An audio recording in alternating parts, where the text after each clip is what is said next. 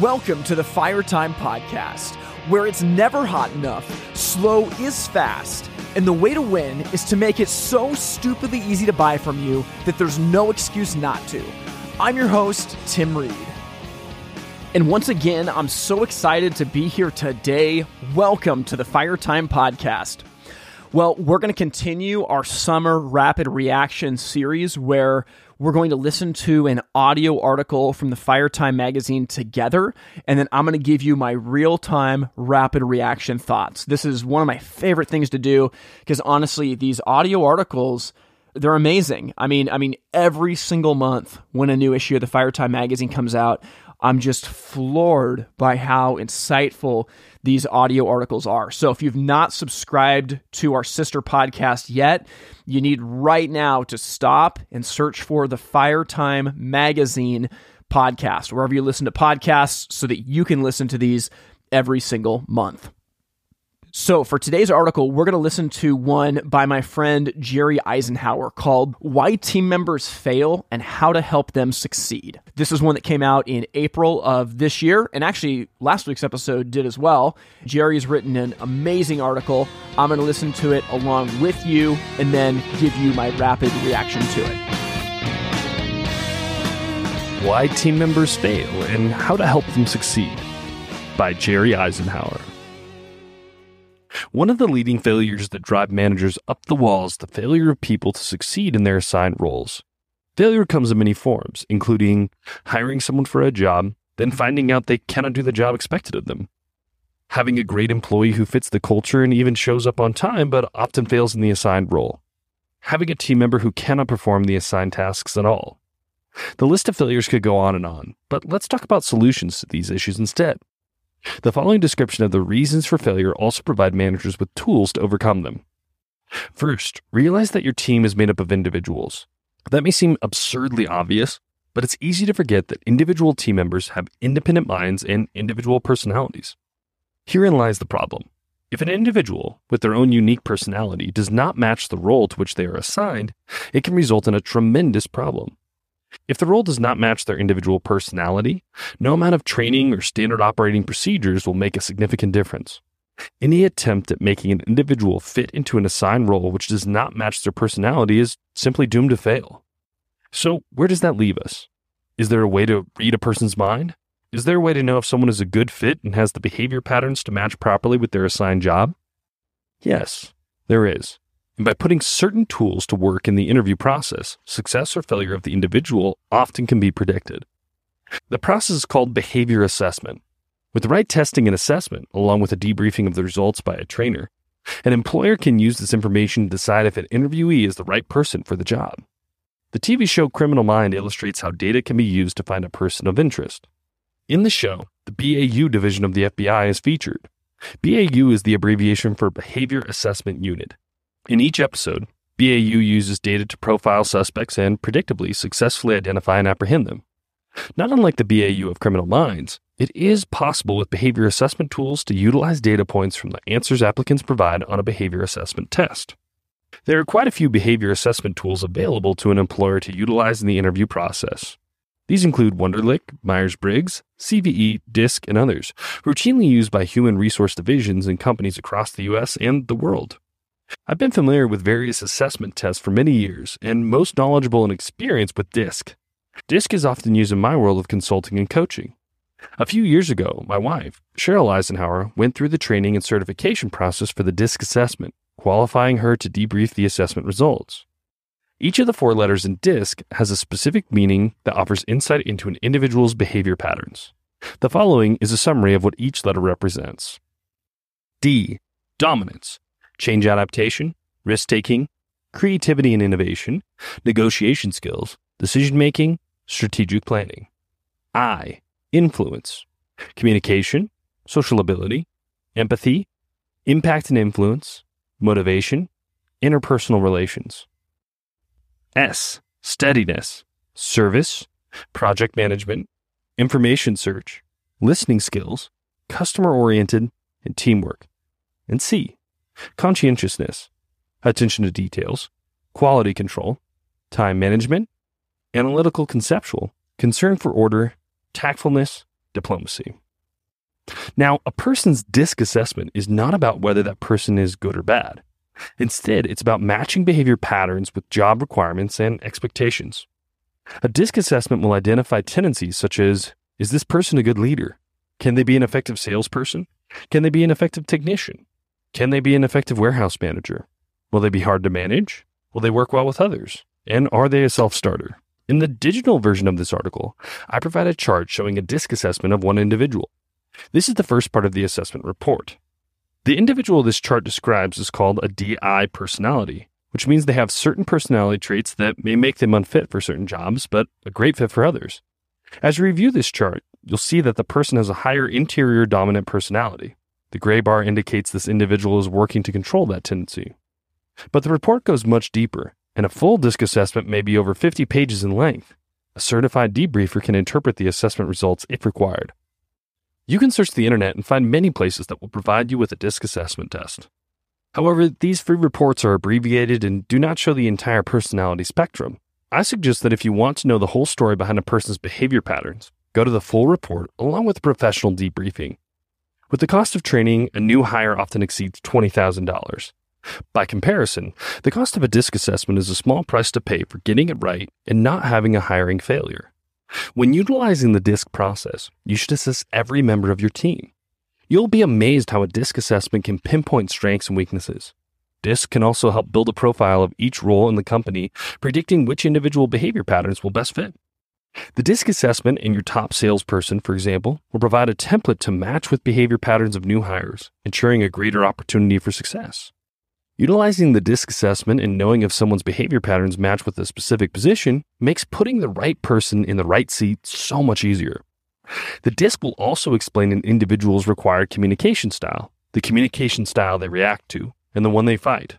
From this information, you'll have the tool you need for onboarding, training, tracking, measuring, and accountability.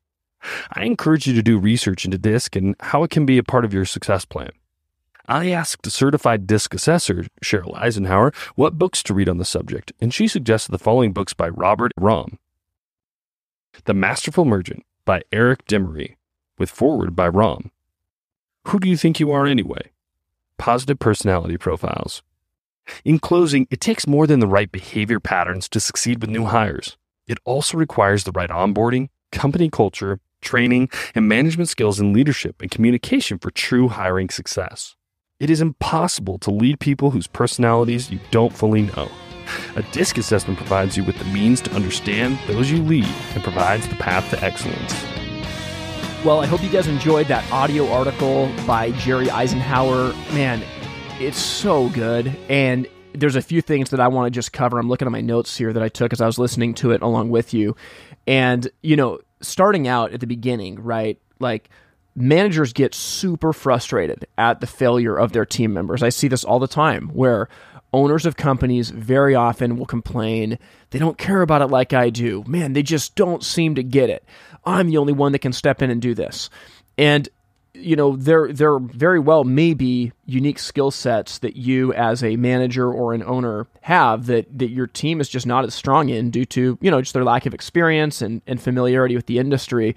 But I would say that so much frustration comes because A, we don't understand the strengths and weaknesses of our team, and B, we don't train our team.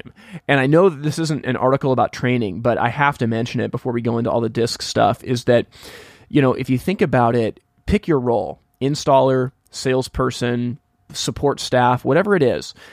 For most retailers in our industry, and I'm not speaking to manufacturers and distributors right now because I'm just not as familiar with their onboarding processes, but with retailers in particular, someone comes in, does your company have an onboarding process, a standard process of how to train someone for this role? Where, hey, for the first week we do this, the second week we do this, the third week we do this, all of those things. Because if we don't, of course the person's not going to learn it. Of course they're going to have bad habits because they're going to learn from whoever the jaded person is that is the most tenured that they're talking to in your company, right? Versus you being the one to set that trajectory. One of the things that I found was that by building out a training and onboarding process for the first, 4 to 9 weeks that a team member was with a business, it really transformed things, and it allowed us to hire almost anybody and start to train them. So that's number one, right? If someone gets hired as an installer, the way to train them is not, well, they'll just go in the truck with Jimmy for the first couple months and hopefully they get it. That's not a training process, right? We need to be intentional with what we put together for new team members, because this is a major reason why retailers in our industry can't hold on to people. Okay, so jumping into the meat of the article, when Jerry talked about different behavioral analyses and tests, this is something that I really, really believe in. And like he said, there's a lot of them, whether it's Myers-Briggs or Wonderlic or the DISC assessment. I'm a big fan of the Enneagram as well. There's a lot of ways to get a broad idea of how does this person behave. Will they be a good fit in this role? And of course, none of these tests give you a high definition picture of the candidate or the team member that you're talking to, but they will absolutely give you a low-res picture, right? So you'll get the basic understanding of here's their strengths, here's their weaknesses, these are the situations where they tend to thrive in. And honestly, that allows you to look at the role that they're in or the role that you're hiring for and say, what kind of personality would thrive in this role? And I love that Jerry picked out DISC. This is one that I'm pretty familiar with, and it's funny that in his article he mentions someone that's a high D and I, because honestly, that's my personality type on the DISC assessment is high D, right? Highly dominant, and a little bit lower on the I, which is influence. As I have looked at the teams that I've led, there have been some situations where I want team members like me that are high on the D or high on the I part of the DISC assessment. But there's also situations where I want someone that's high as an S or high as a C in an area where I don't naturally have that strength. And we ran our whole sales team through this. I mean, this is probably 4 years ago or so. One of the team members that worked with us at my previous company at Fireside Home Solutions was certified to do DISC assessment work. And she ran our whole team through it. We answered all these questions. We took all these tests. And at the end of it, when they read you your DISC assessment, it was so life-giving for the people in that room, because many of them had never been in a situation where they'd been kind of affirmed that, hey, this is the way you were made. This is how you operate in strength. And these are the situations that you really thrive in. And here's the situations that it just looks like from the outside, you might tend to not like or struggle with. And truly, it was like water in a desert. Going through the DISC assessment was really powerful. And what I found for me in the sales role that we had, I really liked the D's and the I's. I liked people that liked to be around people. I liked people that had a personality that was a little bit dominant, not out of control, but I liked somebody that wanted to get things done and had a little bit of an edge to say, no, I'm going to do this regardless of the outside circumstances. Now, on the other side, the S and the C was incredibly powerful as well. One having to do more with detail and making sure that we do things right. We document every single thing. We communicate the way that we need to. Or one that's more steady and more sympathetic to customers. And what I found is in a sales capacity, understanding where someone fit on the DISC assessment allowed me to understand, should this person be someone that sells to builders? Should this person be someone that sells more on the retail showroom floor with customers?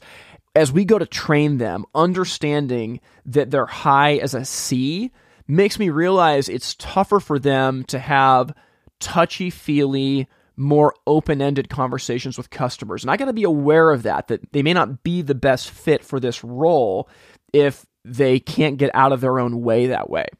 And, looking at this, if you think about it, right, like if you're hiring for an accountant, you probably don't want someone that is a high I and high S. Like you really want someone that's a C to be an accountant. Like you need that level of detail. And what I found is without using assessments like this, very often we like and hire people who are like us. And oftentimes that means that there are glaring weaknesses on your team because as you hire people that you like and they've got similar flaws to you, there's gaping holes in your company. And truly for many companies, they're monstrous versions of all the problems of the owner or the leader. And the way that you can get around that is by trying to staff your liabilities and bring people into roles and situations where their skill set fits it, even if that's different than you. And truly, I've found, there's people sometimes that get on your nerves. I have had people I've worked with that can get on my nerves sometimes, not because they're bad people, just because they're different than me, right? With me being a high D and a little bit less on the I scale, but still pretty strong, there's things with the S and C where I can naturally tend to clash a little bit because I'm like, wait, why are we taking our time on this? Like, let's just make a decision and go. And I have learned that is a flaw with me, right? I have got to audit myself and say, you know what, Tim? Not everybody is like you, and that's great because if everybody was, we'd run this thing off the rails. Instead, you need to humble yourself and listen to this person, even if it gets on your nerves sometimes because they have something to say and a role to fulfill that you could never do yourself. So I really, really like this. The DISC assessment for me over the years has been something that's been very, very simple. It's very easy to understand. And truly, like if you just right now take your whole team through it, you will learn so much about them and their natural strengths and weaknesses. As Grant and I go in to work with businesses, and this is true of manufacturers, retailers, and distributors, and we're looking at their responsibility chart of who does what in the company, we'll often look at roles and say, well, can you tell me about their personality? Okay, how do they do in this situation? How do they do in this situation? Man, I think you're struggling here because I don't think their personality is set up for what this role requires. So what if you move them into this seat? Okay, now do you have anyone else in the company who would thrive in this situation, or do you need to hire for it, right? That's where all of this stuff comes into play. So I just thought this was an incredible episode, and I have benefited so much from the DISC assessment and other personality and behavioral tests, and I hope you can do the same thing because it really will help you and help your company. Now, if this podcast today was a blessing for you and you want to support it financially, you can do that by going to the website patreon.com/itsfiretime. That's patreon.com/itsfiretime. We'll continue to do rapid reaction episodes for the rest of the summer. And my hope is that you subscribe to the Firetime Magazine podcast so that you can actually listen to these as they come out. But I think it's worth going back and revisiting, just like this, where, you sit down, listen to it, get out a notepad, and jot some things down. I've just found for me, even as I do these episodes, there's something so life-giving about revisiting the content, evaluating it, and making decisions based on what you've learned. So I hope you can do that this week with the content from today's episode, and we'll talk to you again very soon. Thank you for listening to the Firetime Podcast. To learn more, visit the website itsfiretime.com. Music from this episode was written and recorded by In Bloom out of Portland, Oregon. We thank you for listening to the Firetime Podcast, where it's never hot enough, slow is fast, and the way to win is to make it so stupidly easy to buy from you that there's no excuse not to. We'll see you next time. I'm all in to burn in